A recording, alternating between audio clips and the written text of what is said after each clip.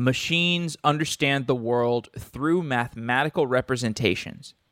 In order to train a machine learning model, we need to describe everything in terms of numbers. Images, words, and sounds are too abstract for a computer. But a series of numbers is a representation that we can all agree on, whether we are a computer or a human. In recent shows, we have explored how to train machine learning models to understand images and video. Today, we explore words. You might be thinking, isn't a word easy to understand? Can't you just take a dictionary definition? A dictionary definition does not actually capture the richness of a word.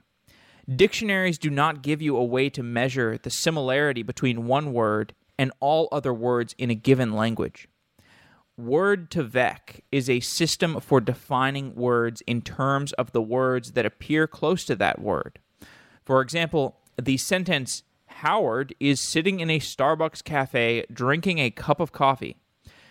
That sentence gives an obvious indication that the words cafe and cup and coffee are all related. With enough sentences like that, we can start to understand the entire language in terms of words relative to each other. Adrian Colyer is a venture capitalist with Excel, and he blogs about technical topics such as Word2Vec. He's also written about databases and many other technical topics. You should check out his blog if you're curious. The link is in the show notes.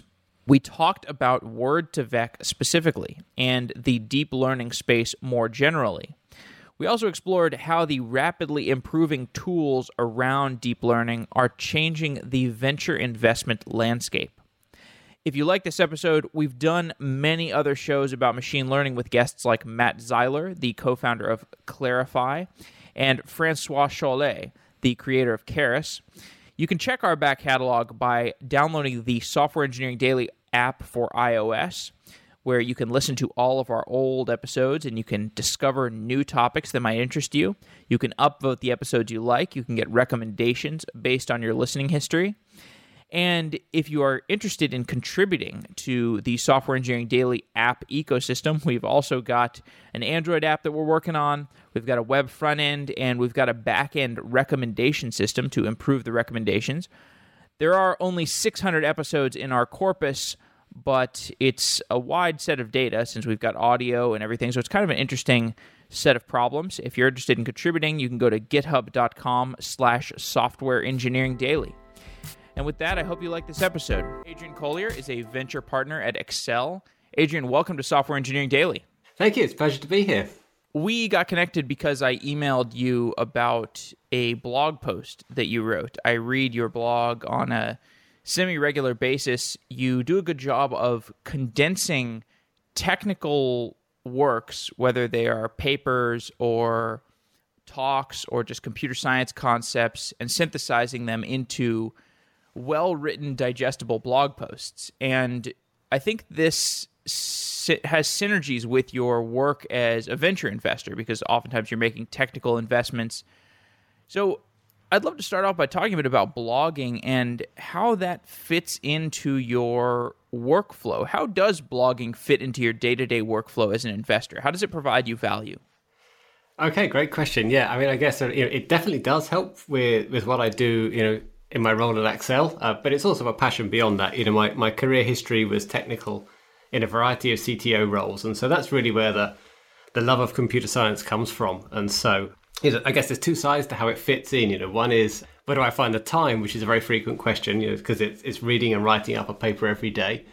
And then, related to that, sort of, how does it pay off? And maybe you were leaning more towards the second one. Let me take that one first. It pays off in very surprising ways. And they can never really predict, which things I've read or I've looked at or I've studied are going to turn out to be useful. But it is frequently the case that I'll be in a meeting with an entrepreneur who's doing something exciting, and it'll turn out that, just last week I read a paper that was related to this, and we'll be off and we build a quick rapport. And so it's useful in that way. It's also very useful in getting a good feel for where things are going, which of course is invaluable if you're going to be investing, and also just for looking at lots and lots and lots and lots of problem and solution pairs, which you tend to find in all of these research papers, which sort of trains you to quickly, get to the bottom of an idea, understand the key trade-offs, and sort of evaluate its merits rapidly. One thing I've noticed from surveying a lot of ideas, I survey a lot of ideas just from doing the podcast, and it's interesting because one phenomenon I had recently was I interviewed somebody from Facebook and somebody at Squarespace, both of whom were building these image similarity search engines, and they built them, I think, almost at the same time, and totally disparately. But it's interesting because it almost seems like there is something about the. I guess this has been happening, since calculus was discovered simultaneously by two different people. But there is something in the air where once the tools get to a certain place, a bunch of people at the same time, or at least two people at the same time, will realize that something is possible that was not possible before. And I suppose if one person is an investor and the other is an entrepreneur who's building that, that can be some pretty good fit right there. Absolutely, yeah, and I think it really does happen. That sort of ideas are in the air, and your similarity search is a great example. Actually, it touches on a topic we'll be talking about today. So if you think about going back to the idea that, hey, there are these word vector things and they can somehow encapsulate the meaning of a word, and then this was extended to paragraphs and sentences and documents and then to images, etc. And well, we can compare these vectors. And so that the groundwork is done to say, well, if we can do all of that, then we can do things like similarity search in interesting ways. Mm-hmm. Investors often write investment memos to their partners or to themselves. Does the process of blogging about technical topics, does that at all relate to your ability to write investment memos, or do you even do those kinds of things? So absolutely, we do investment memos. That's a key part of our process, so we always do that. So it's interesting. I wouldn't say that the kind of material I write in my blogging is quite different from an investment memo. In a way, in both cases you're making the case for something, but I do write very frequently, through the blog, and I do communicate a lot with external people. And I think that helps. The last investment memo I wrote, one of the partners came back to me and said, wow, actually, you're really good at explaining complex ideas simply. And I think that's just practice. I do it nearly every day. Mm-hmm. Yeah. Okay, well, let's get into the discussion of word vectors. What is a word vector? Yeah, great question. And so word vectors are these really curious things that sort of certainly capture my imagination, and I think that of many other people. And it's the idea that somehow a string of numbers can come to represent the meaning of a word in the sort of the highest level. And so sort of if you go back in time when we were doing sort of processing with words, etc., it used to be that you'd use what's called a one-hot encoding, or sort of one of n encoding, in which you can imagine sort of, say you have a word which has got 100 words for simplicity, and you'd have sort of a binary string in which all the entries are 0 apart from the one that represents your particular word, and so that you turn on the bit for the word sausage, for example, and there you have your vector that encodes the word sausage. But that's not very interesting because it's just one bit. And what began with the papers from Mikolov et al. Was this idea that actually what we could do instead is we could have a very high dimensional vector, so sort of an array with many, many numbers in it, hundreds of dimensions, and that could somehow come to represent the meaning of a word. And how it represents the meaning of the word is that we look for the context in which that word is used in a variety of ways, which we can get into. And we use machine learning to build up the weights in this vector such that actually it becomes a good predictor of other words that are often found in its context. And when you do that, a lot of surprising properties fall out that I'm sure we'll get into. But this is the basic idea that sort of, instead of just having a one-hot encoding, you have a whole string of numbers that come to represent the various dimensions of a word. And in the blog, I sort of describe this as, you can think of like, well, one of those numbers might be for manliness, and one might be for royalty, and one might be for some other property. And of course, it's not really like that, but that's kind of the idea, that each of the dimensions has come to represent sort of some element of the world in which these words are used. Indeed. So king, for example, would score highly on the manliness and the royalty dimensions. I'd like to give a few high-level examples before we dive into the technical elements of this, just to motivate why this is such an interesting concept. So one example you give in your post is the analogy application. So word vectors can be used to answer analogy questions. For example, man is to woman as uncle is to X. If you've got your set of word vectors developed, you can derive that X is aunt. Man is to woman as uncle is to aunt. Explain how word vectors could be used to derive the answer to that analogy. Yeah, this is I think where it starts to get really, really interesting. So you can imagine you've got these vectors and you've got hundreds of dimensions, and you do something called PCA, or principal component analysis, just to boil them down to the most significant few dimensions that are capturing most of the variability. Imagine it's even 2 dimensions, and you can plot these as then points in a 2D space or a 3D space, whatever you want to use. And so these now become sort of vectors in the sense that you thought about them in school, where you're drawing lines on the axes, etc. And so we can start to do basic vector arithmetic. So you can take, an example, the vector for man, and you can look at, well, what do I have to do if I'm at the point in space which is man to get to the point in space which is woman? And maybe you go, 2 to the right and up 3 cells or something like that. So you've got a 2-3 sort of translation to get from the point or the vector space where you've got man to the point which is woman. Now start yourself at the point which is uncle and apply exactly that same delta, that same movement. Where do you end up? And it turns out you end up in the space at a point that's very, very close to aunt. And so by doing these kind of very, very simple vector operations, you're somehow exposing some of the meaning that's been captured by these vectors, and it's very surprising, just exactly what you can do. And the analogy one is a great example, but there are many others. For example, taking a city and relating it to a country, then you can take some other city and out will pop, the country that it's in, etc. Yes, or finding the relationship between a word and its plurals. For example, king to kings or queen to queens. You can also do, I guess, king minus man equals queen. And I think all of these, you're essentially describing the same kinds of simple operations. Just are you? Exactly. Is it all just like these kind of addition and subtraction, or are there some more complex operations you can start to do? They're all pretty much these sort of simple movements in the vector space. And you described the absolute classic example, which we should go through because listeners will come across it. If you take the vector for king and you subtract man, so in our abstract space maybe we're left with some essence of royalty, and you add the vector for woman, you end up surprisingly at the vector for queen, which is a classic example. And so it really is these very simple. You can add in more dimensions to get more sophisticated, but most of the examples seem to use just a couple of dimensions, and it works really very, very well indeed. Okay. Word vector analysis is, as you mentioned, this type of principal component analysis. Could you give a little more light on what that word, that acronym means, that principal component analysis? What are some other areas of computer science where these vector operations, PCA, come into play?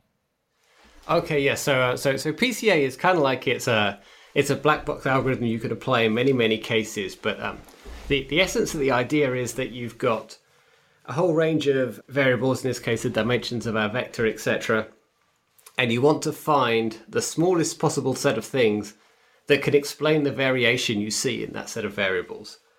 And so, they might be latent factors. It might not be that just some of the variables are most important. They could be latent, or in other words, hidden causes behind them. And so what PCA does, and behind the scenes, it's all matrix operations and eigenvectors and all that fun stuff that you might have learned in a linear algebra course. But what it does is it tries to find, in a ranked order, first off, the dimension that explains the most variability you possibly can, given only one single dimension. And then the next thing it finds will explain the next largest chunk of variability, and so on down. And so you end up with a ranked set of factors that can explain as much of the variability of your data set as you can, given those. And so it's commonly used to say, look, I've got this massive set of factors. I need to boil it down to something simpler that I can work with, that I can understand, that I can plot. And you might use something like PCA to do that. And that's exactly what we see going on here with these word vectors, to do these little sort of analysis and vector operations. Yeah, when I was in college, I took a course on information retrieval, and that was my first exposure to this topic of vectorizing objects and doing analysis on the sets of vectors. And once you understand a little bit of this area, it really does open your mind. So I encourage anybody who's listening to this and they don't know anything about principal component analysis or about vectorizing objects and doing comparisons between them, I think it really answers a lot of the questions in computer science that might otherwise seem completely magical, like things like search, for example. Yeah, it's absolutely amazing how many places these vectorized representations pop up and the things that they're used for. Right. Okay, well, so let's get into the training of a Word2Vec corpus, I guess, or set of words, set of vectors. So you're going to end up with these set of vectors. You're going to have things like king, queen, man, woman, depending on whatever words are in your corpus.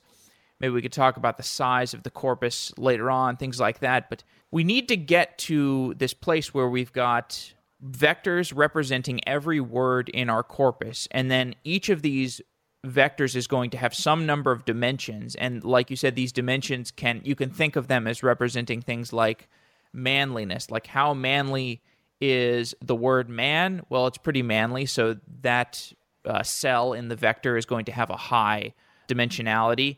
And maybe the word natural might have a slightly lower dimensionality, but it's still, a man is still natural, I guess. How do these dimensions get selected, the dimensions for each of these word vectors that all of the words in the corpus will end up getting assigned? Okay, great question. You sort of, at a high level, the answer is quite deep than what you think about it, because really the answer is that the meaning of a word can be very, very much derived by the context in which it gets used. And so if you go back to the original Mikolov papers, he talks about sort of two different ways that you can use sort of machine learning to train or to learn these vectors. And they're really kind of flips of each other. And the simplest one to understand is called the continuous bag of words approach. And what we do here is that you take a sentence and you're going to try and we want to learn the word vector for some focus word, let's say in the middle of that sentence. And so we'll take that focus word and we'll look at the words either side of it. Say we're going to take 2 words either side, or we're going to take 4 words either side, whatever we want to do. And that collection or bag of words that are either side of our focus word, we'll call them the context words, becomes the input to our network. And what we want it to predict, or what we want it to output, is the focus word or the central word that we're hiding from it. And so we want it to learn that when I see this set of context words, I should predict with high confidence the word that I've hidden that was in the middle of the sentence. And we repeat this over the whole corpus, and eventually from this context, we end up with these trained vectors that have all the properties that we've just been describing. Now, there's a related method which kind of does that back to front, which actually turns out to work slightly better, though it's a little bit less intuitive.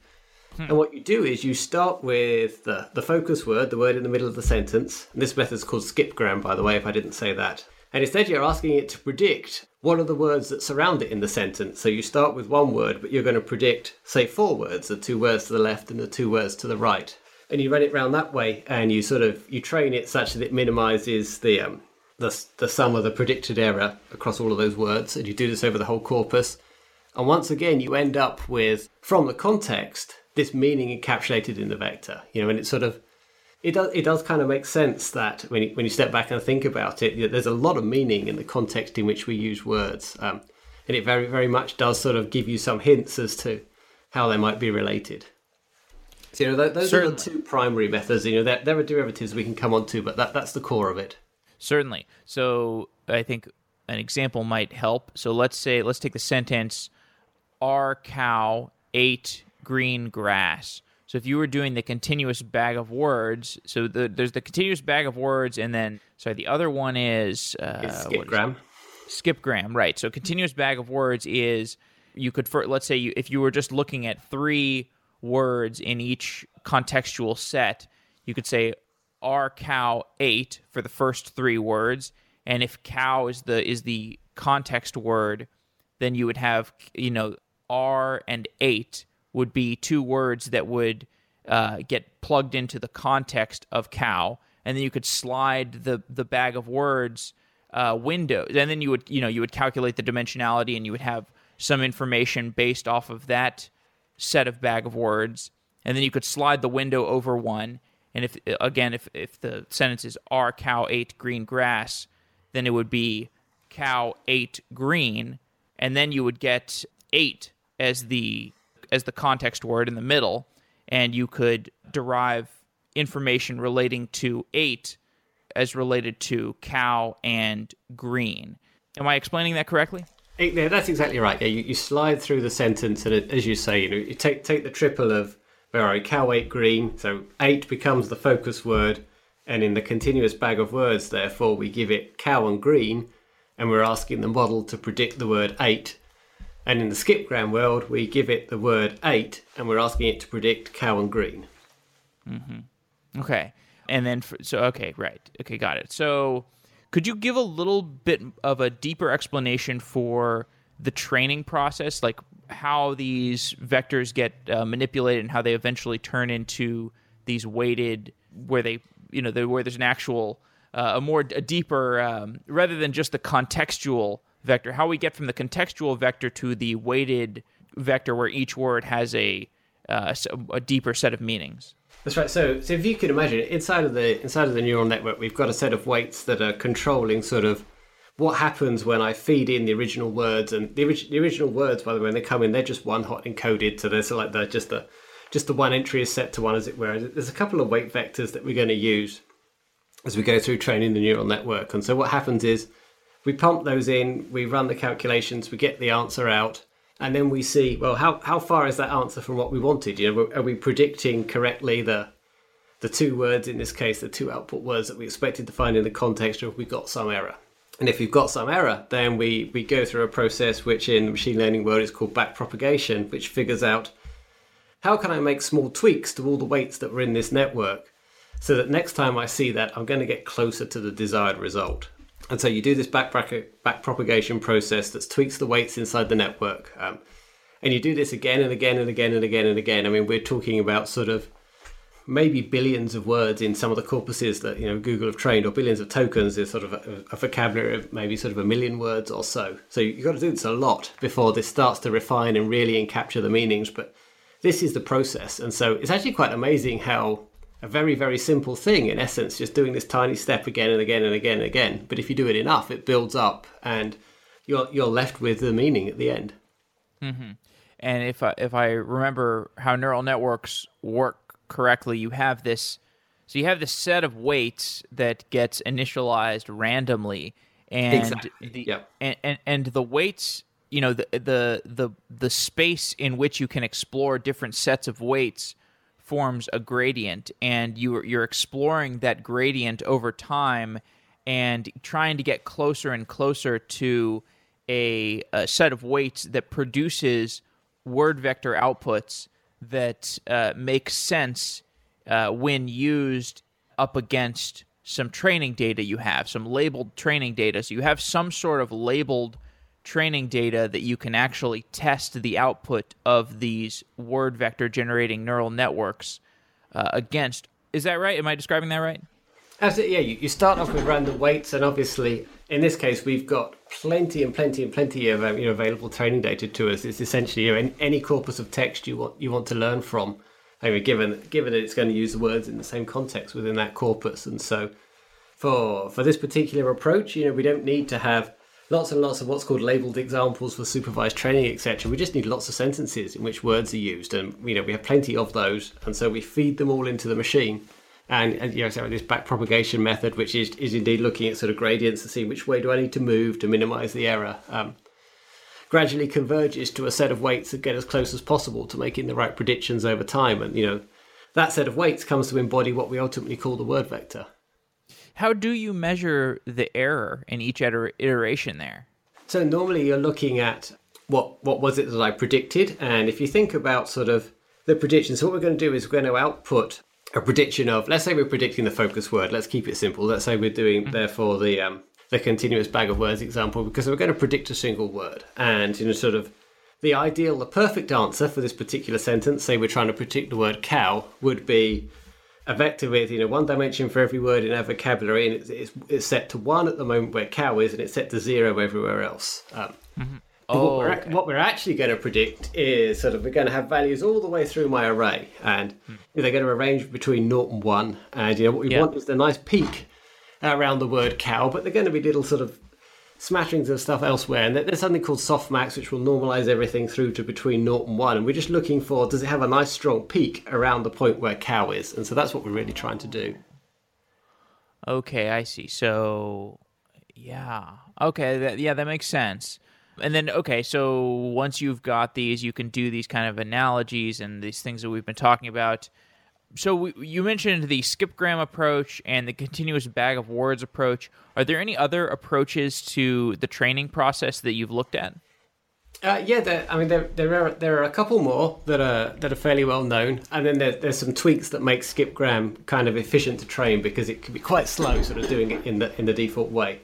And so we should definitely talk about GLOVE, which is an approach called global vectors for word representation. And it's a very similar idea, which is that the meaning of words is captured in the context in which they're used. And what GLOVE really says is, instead of just looking at it sentence by sentence, we could look at the whole corpus in one go, and we could look at what's called the co-occurrence matrix. So this is whereby does the word ice often appear in combination with the word solid, for example? How often does that happen? Does the word ice appear in combination with the word gas? How often does that happen?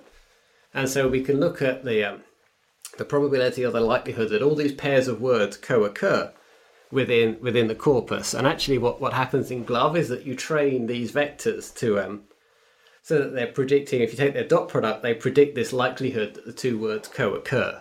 So sort of behind the scenes, it's really a very similar basis. It's looking at the context in which words appear together. It uses slightly more global information. As the authors of that paper say, really ultimately, this is all just statistical methods looking at kind of how often words occur and the context that they occur in. And so they claim some superiority in the fact that they're looking at this on a global basis. But it takes a lot of space to build up this co-occurrence matrix and train it. But they get very good results with the word vectors that come out of this. And then there's an approach called fast text, which you might also see mentioned, which is out on Facebook, if I recall correctly. And that's actually very similar to the core mechanisms we've been discussing with skipgrams and continuous bag of words, etc. Only what they do is, instead of taking each word exactly as it's found, they'll also take all the sort of character prefixes. And so I think if I wrote one example is take the word sunny, they'll also create vectors for sun and for SUNN and then for the full word sunny. So they've got all the prefixes, from 1 to n characters, and they claim some advantages for that with sort of less frequently used words, or with being able to cope with words that are what we call out of vocabulary. So those are things that you've never seen before, but maybe by doing this truncation, you get something that actually can cope with it. So you've got the fast text method, and then you've got extensions which take the word vector idea and give you vectors for sentences and for paragraphs and for documents and ultimately for other types of content as well. And maybe if it's interested in it, we can get into how some of those work, but they're very interesting too. Yeah, actually, I would love to do that because we talked about the example of doing basic arithmetic between these vectors and saying queen plus man equals king, and that's a nice little toy example, but Google and Facebook are putting tons of resources into building and using word vector sets, so there must be some bigger scale application to these. Why don't you talk about how these can actually be used, or I think you're alluding to some higher level applications there. Yeah, absolutely. Yeah, that's a great lead-in. So we've seen how we can have word vectors that somehow represent the meaning of a word. And we can take the same idea and we can say, well, what about representing, for example, the meaning of a paragraph? Does a paragraph have a meaning? What's that all about? And maybe here we'll say if we could have a vector that then captures the topic the paragraph is discussing, which sort of starts to see, I think, why this may become useful. Now, how they do that, and it's a paper that is called How We Get Sentences and Documents. So just find the title. Distributed Representations of Sentences and Documents is the paper title. And what they do is that as well as having a vector you're going to train for every individual word, they also have one vector, just one additional vector that represents the paragraph, and they make that an additional input. And you can imagine that now we need to get some context words, and we're just going to take a random sampling of words from within the paragraph for our training. alongside the paragraph vector. And it turns out surprisingly well that this makes vectors that somehow come to capture the topic or the essence of what the paragraph is about. And so then you can see some examples that sort of have been used for this. So, one I think that's in the paper is, you could think about movie reviews. Are these somehow about the same movie? And maybe there's other ways we can tell that. Or another thing they did, getting closer to a commercial use case, they looked at collections of search results for the same terms, and they computed the vectors for the documents that have come back. And they found that, yes, indeed, you can see that documents from similar search terms end up with similar vectors, and documents from different search terms have different vectors.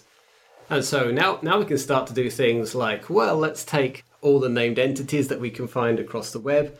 Let's make vectors for those. Let's do things like finding common phrases, like the New York Times is not a single word, but we can see that occurs a lot in corpuses, and so we can make a vector for the New York Times. And now, I could start to use that to do smarter search. So if you ask me for sort of things related to a term, as well as doing the standard sort of TF, IDF and other sort of search things that we've done for years, we could say, well, what things are similar to this in the vector space, for example, and we could start to use that to return results. And indeed there was, I'm not sure how much sort of Google have talked about this publicly, but I think they've gone some reasonable way, but there was a 2016 patent application from Google, for example, that talked about using these kind of context vectors to enhance the search that they're doing. So you can see that this is getting quite deep into the core businesses. Well, that's no surprise. I mean, if you think about it relative to PageRank, PageRank is, okay, we've got these links throughout the internet. Maybe let's see if these links actually are contextual information for how useful a certain page is. Oh, it's quite useful for that. And this is just taking it to a lower level and saying, well, let's look at the words surrounding this word. How useful is that to describing what this word does? Oh, it's quite useful. It's almost like PageRank for a word-wise analysis. Right, exactly. And so another example that Facebook have talked about, they have the Facebook AI similarity search. They take a similar idea and they build a vector that somehow represents what a video is all about, for example. And now you can do similarity search on videos based on these vectors, which of course is very, very fast and simple to do. Why would they want to do this? Because it's content recommendation, of course. And what should they push you? What should they show you? How do they engage you? So you can, these vectors pop up in all sorts of interesting places. Now, this sounds like something that to a machine learning researcher, this idea is probably kind of intuitive. Why are we starting to hear more about this now? Was there something that changed recently, like processor speed or storage or compute cost, or the frameworks got more easy to use? Like, it seems like this should have been done like 10 years ago. Yeah, I guess it's a combination of all of those features. Sort of even when we had the original sort of Word2Vec paper, which introduced this sort of word vector notion that we're talking about. There had been distributed representations of words before, but one of the things that Mikolov did in that paper is they showed a couple of techniques for learning this very efficiently. So so that's one. Sort of doing this at scale, as we touched on, you need a very large corpus. You're going to crunch a lot of words. It takes a lot of training time. We've got the platforms that can do that. We've got the GPU accelerations. We've got the TPUs, etc., inside of Google to make that kind of thing efficient. We've also got some algorithmic learning. There's some techniques like there's one called hierarchical softmax, and they use something called negative sampling to basically just make the training go faster. Taking in some understanding about the domain. So that there's a little bit of sort of practical side of it.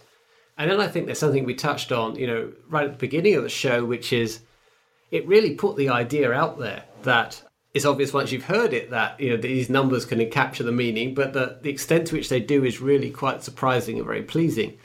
And so, as we said, it's sort of spread from words to, hey, you can do this to sentences and paragraphs, you can do it for documents, you can do it for video, you can do it for image. There's some fun things around images, maybe we can get to talk about those as well that have been done. And so I think it's kind of like the idea has gradually spread through the consciousness that this can be done. We've seen some high-profile successes with some of the approach, sort of improving results. We're getting state-of-the-art on many benchmarks, starting to be commercially used. And so, it's become top of mind as a way that you could do it. And I think all those forces come together. Okay, what's the image stuff you're talking about? Okay, so the image stuff, I found this sort of particularly pleasing when I first encountered it. And so I'm going to have to explain this in sort of two levels. So we start off with this idea called generative adversarial networks, which came from Goodfellow in, I think it was 2014. And this is where we want to make a network that's going to conjure up realistic looking images for us. Sort of just make pretend images that look realistic is the goal. And that's not an easy task, and it's a particularly fun way of doing that. Sort of pits two networks against each other. And so you've got, which is where the adversarial part of the name comes from. So you've got what's called a generating network, which is trying to create images. And you've got a discriminative network, which is trying and say, is this a real image? Like, is it a photo of the thing that I'm interested in, for example? Or is it one that's made by the generator? And you train these things sort of squaring off against each other until the discriminator can't really tell the difference anymore. And at that point, you assume that you've made a generator that's able to produce realistic looking images, at least as far as this discriminator can't tell. And that works really surprisingly well. You take that idea and make your generative networks be based on something called CNNs, which are convolutional neural networks, which have been sort of all the rage in the image world with deep networks. So make a generative pairing using CNNs and let that run for a while. And then let's take a step back and you say, well, hold on a minute. If this deep CNN is able to generate images that look realistic, somewhere in the middle of that network must be something that has learned some understanding of the features or components of realistic images. What is that, and can we find it? And so what the researchers did is that they looked inside, and in the CNN you've got these sort of features that you use for convolution, sometimes called kernels, and they took those learned feature sets. They said, what if we made these as the vectors? Let's look at what they represent. And then they started to do similar kind of vector arithmetic, and it really helps to see the pictures of this. But for example, if you take, I think in one of the examples, if you take 3 pictures of women smiling, and you subtract pictures of women with a neutral expression, and then you add the vectors for men with neutral expressions, what you end up with is pictures, remember these are all generated pictures, so that they're artificial, that look like men smiling. And you can do a similar thing where you add and remove glasses, etc. And so wow. What they kind of showed was, it's kind of like, wow, this is really amazing, with, again, like the words, with no human sort of explanation, that this network from this generative form, unsupervised training, was able to figure out that there's some kind of meaning in these features in the images, and it was able to learn an encoding for some of that meaning that when you manipulate it, makes sense to us when we look at the generated images, which is really quite mind-blowing. Yeah, and similar applications with the video stuff that people have, I'm sure, all seen if they're listening to the show, the video of the fake Obama talking or fake Trump talking, or you can make these fake videos of people talking. Similar processes. Where do these kinds of generative networks fall over? Like, or more broadly, what are the bottlenecks here? Like, what's keeping us from, for example, easily generating really convincing fake news stories or really convincing fake videos? I mean, we've seen the stuff of Obama talking, but that seems to only be in the lab. I guess it's either contrived somehow, or maybe there's you still need like a supercomputer to train it. Do you have an idea for what the bottlenecks are here? Yeah, it's tricky. I mean, sort of, I guess, certainly when you're trying to do something for a human, it's well known we have kind of the uncanny valley where you get sort of very nearly but not quite, and we seem quite tuned in to picking up on that as humans and finding that disconcerting. But I guess I recently looked at a paper that touches on this topic a little bit, which is to give some examples. It was the question of sort of style transfer in images. You may have seen last year there was the app called Prisma, where you take sort of an artistic style like a Van Gogh painting or something, and you give it one of your photographs, and it renders your photograph in that style. That's called neural style transfer, and that's another thing that sort of caught many people's imaginations. It has been widely sort of used in many derivatives, etc. And so for the longest time, what that process would do would generate sort of output images that looked like works of art, i.e. paintings, but didn't look like photographs, even if the input was a photograph. And so interesting question is, well, sort of, why does it look like a photograph? And what could I do to get sort of photorealistic output, which is sort of nudging, I think, towards the question you're opening with. And so a group of researchers looked at this, and in that particular case, they were able to crack the nut. And so they produced a system in which you can have a reference photograph, say, of a nighttime scene or whatever it is, and another photograph, say it's a skyline in the daytime, and you say transfer the nighttime reference style on top of this daytime, and you get a picture of the city at night. And it looks like a photograph. And so in this case, what they had to do was a couple of things. One was in the training, they had to be very, in the generation, they had to be very careful to say you can only do transforms that don't move edges and don't distort certain features in the image. And previously, these generative networks didn't have that constraint. They put this constraint in so that sort of like windows in a grid, for example, won't all sort of start moving and wobbling. They'll stay as they are. And then the second thing that they had to add, which again is quite interesting and it sort of touches a little bit on what we were talking about, they had to go back and do what we call segmentation, which is to look at the image and try and figure out to some reasonable level what the different parts of the image represents. This is a building, this is sky, this is a tree, whatever it is. And then when they're doing the style transfer, they map from like segments to like segments. So you don't want, for example, as happened in the previous generation, you don't want a pattern in the sky to suddenly end up on the building or vice versa. And by doing this sort of segment-based mapping, they're able to constrain it. Those two things combined gave us much, much, much better photorealism. You look at some of the output from this, and it looks pretty darn good. So that's an example where we were getting close, we were getting close, and a couple of extra constraints, a little bit of domain knowledge sort of seeped in there. And it got us over the line. In a number of sort of areas, we've started to see now that sort of these learned approaches are starting to meet and exceed sort of human levels of capability. So I think it's coming, but there's still for every given domain, there's still some tremendously hard problems. I wish I had a sort of the universal answer. If I knew what that thing was, I'd probably be working on it if I was skilled enough. But I'm amazed at the progress the field seems to make. Almost quarterly, let alone yearly.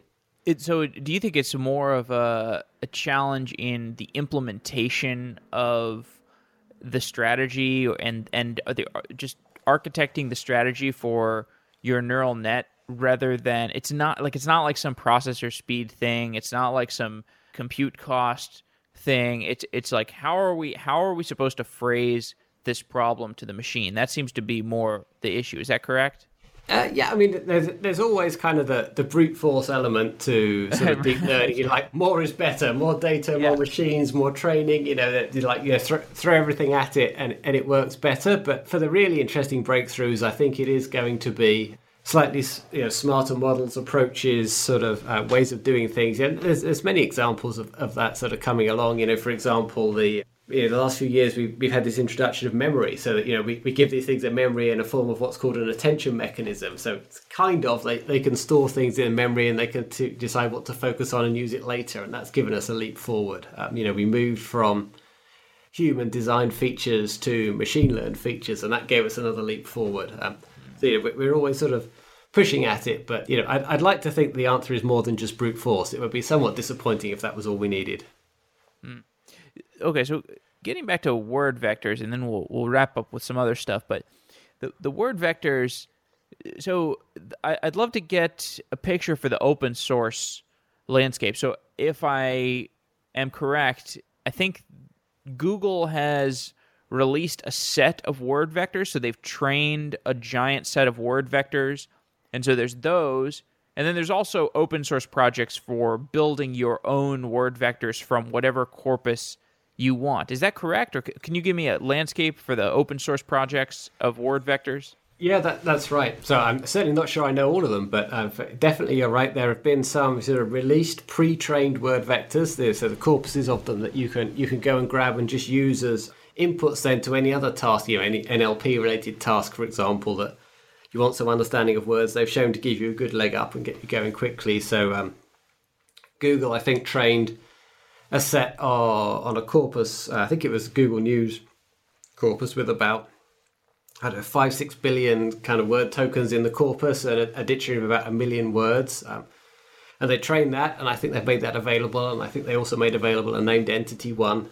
I've got a half recollection that there's a set of pre-trained word vectors also available from Stanford and that out of their NLP group. I could be wrong about that, but I think they have done that. That would be related to the Glove project, which came from Stanford. And then you've got their open source implementations of Word2Vec itself. Facebook have their fast text library. I think there's some Microsoft cognitive intelligence stuff that they've done, and I believe there's some pre-trained vectors available as part of that as well. So I haven't fully kept up to speed on that, but definitely there's no need to go and implement this from scratch anymore. You can get both the code for training the vectors and also pre-trained vectors themselves, sort of widely available these days. Yeah. So I was listening to an episode of the Women in Tech Show, which is a podcast that I listen to sometimes, and they were talking about bias in these types of machine learning models. Is there any risk of bias of the corpus being biased in a certain direction and it leading to problematic word vectors that don't actually represent reality? That's a fascinating question. Yes, so I guess to be clear here, we're talking about sort of bias as in discrimination, not bias and variance, which is another kind of machine learning topic. So I was referring to both. Okay, great. So, it's absolutely the case that what's in your corpus is going to reflect, what you learn. We used to have the old phrase kind of garbage in, garbage out, when we talked about sort of IT systems and sort of, there's a related one, I think, for the modern era, bias in, bias out. Definitely the machine's going to learn whatever is in there. You might find if you took those word vectors and did some arithmetic, you might find some relationships in there that you'd really rather weren't in there.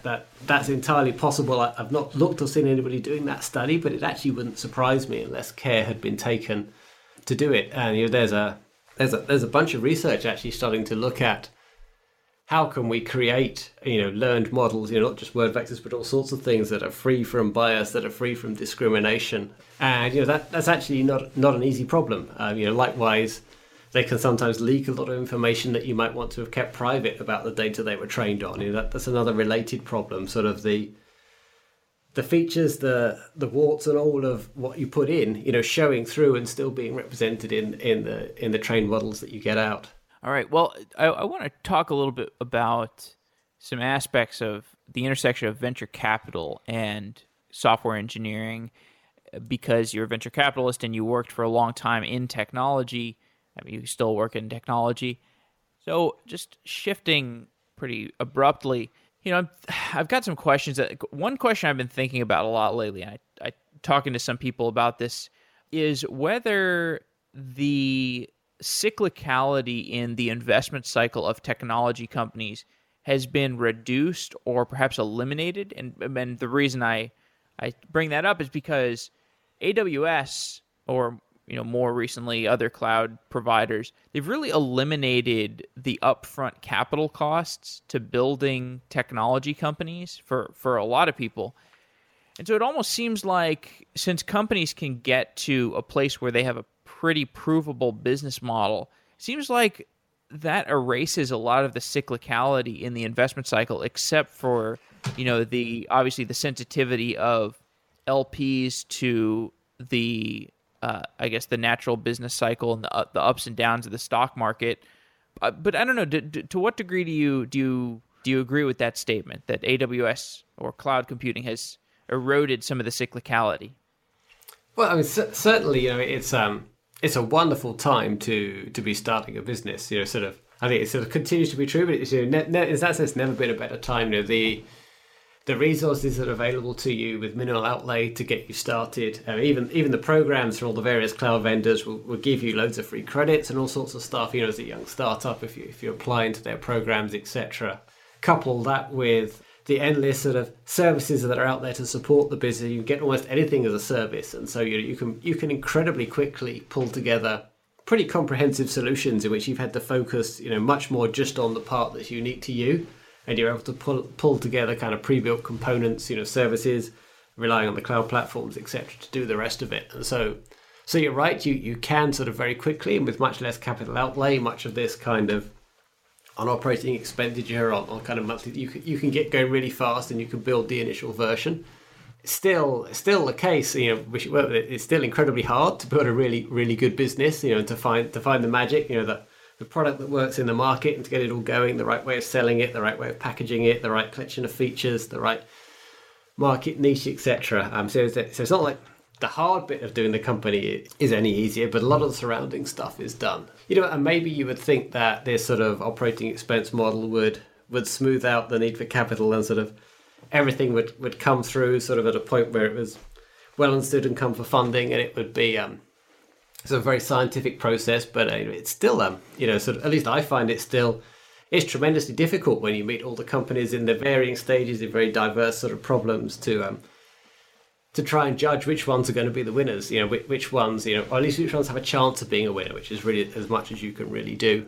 And you do still see, I think, cycles in, let's say at least in valuations. And so if you go back sort of maybe 18 months, there was sort of relatively high valuations, lots of competition, particularly in the Valley, sort of around funding companies. And so sort of if you've got there the obvious, let's say the obvious, but the very strong proposition, great founders, really good looking product, and sort of everybody's sort of raving about it.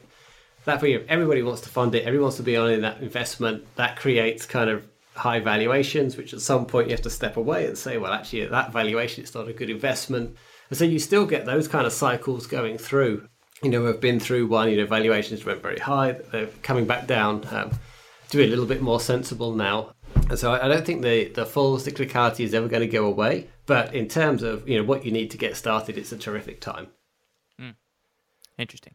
Okay, last question. From your point of view as an investor and a technologist, what's something at the intersection of distributed computing and machine learning that you think is underappreciated and perhaps would make for an interesting investment opportunity? Oh, that's a great question. Two things I'm definitely sort of quite keen on and have followed. I guess if I think about that, one of the things that in many ways is still far too hard is understanding what the hell is going on, basically inside a distributed system, and sort of the bug that only occurs kind of like once every 24 hours in production, and you never quite manage to catch it. What is that? What's going on?